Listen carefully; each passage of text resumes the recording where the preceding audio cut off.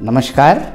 आज हम बात करेंगे इरिटेबल बाउल सिंड्रोम या जिसे कहते हैं IBS के बारे में, जो एक पाचन की और इंटेस्टाइन की प्रॉब्लम है जिसमें ज़्यादातर पेट में दर्द के साथ साथ मोशन में भी दिक्कत होती है।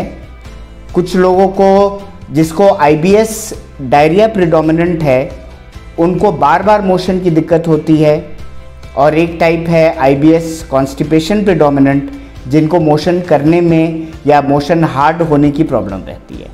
एक मिक्स्ड कैटेगरी भी होती है जिसमें ये दोनों ओवरलैप हो सकते हैं। IBS काफ़ी कॉमन प्रॉब्लम है और इसका प्रेवलेंस जनता में करीब 10 से 15% है। ये हालांकि मेल्स और फीमेल्स दोनों में पाए जाते हैं, बट फीमेल्स में इसकी संख्या ज़्यादा है। इसके पीछे काफ़ी सारे कारण होते हैं, जिसमें कि gut motility, brain gut axis यानी कि जो मानसिक माइंड और पेट का जो कनेक्शन है उसकी गतिविधि के कारण, और विसरल हाइपरसेंसिटिविटी प्रमुख कारण है। स्ट्रेस, एंजाइटी, लाइफस्टाइल और खाने पीने के कारण भी बहुत सारे IBS हो सकते हैं। इसका डायग्नोसिस आसान नहीं है क्योंकि IBS काफ़ी बार IBD यानी क्रॉन्स डिजीज़ या अल्सरेटिव कोलाइटिस के साथ ओवरलैप करता है, और डायग्नोसिस के देरी होने से भी काफ़ी पेशेंट्स परेशान रहते हैं। कंप्लीट डायग्नोसिस के लिए हमें ऊपर की एंडोस्कोपी, कोलोनोस्कोपी, CT एंटेरोग्राफी और कभी कभी MRI एंटेरोग्राफी भी करना पड़ सकता है।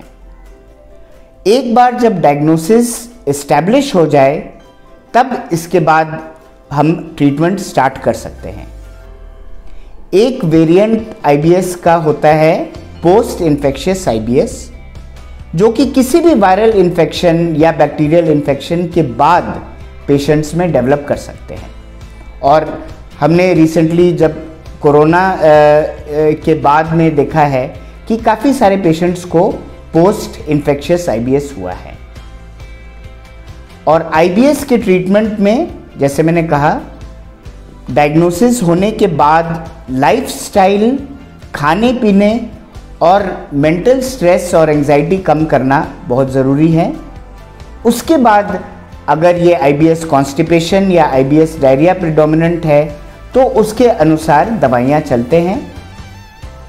ये एक गलत धारणा है लोगों के दिमाग में कि IBS ज़िंदगी भर चलता है और इसका कोई सही ट्रीटमेंट नहीं है।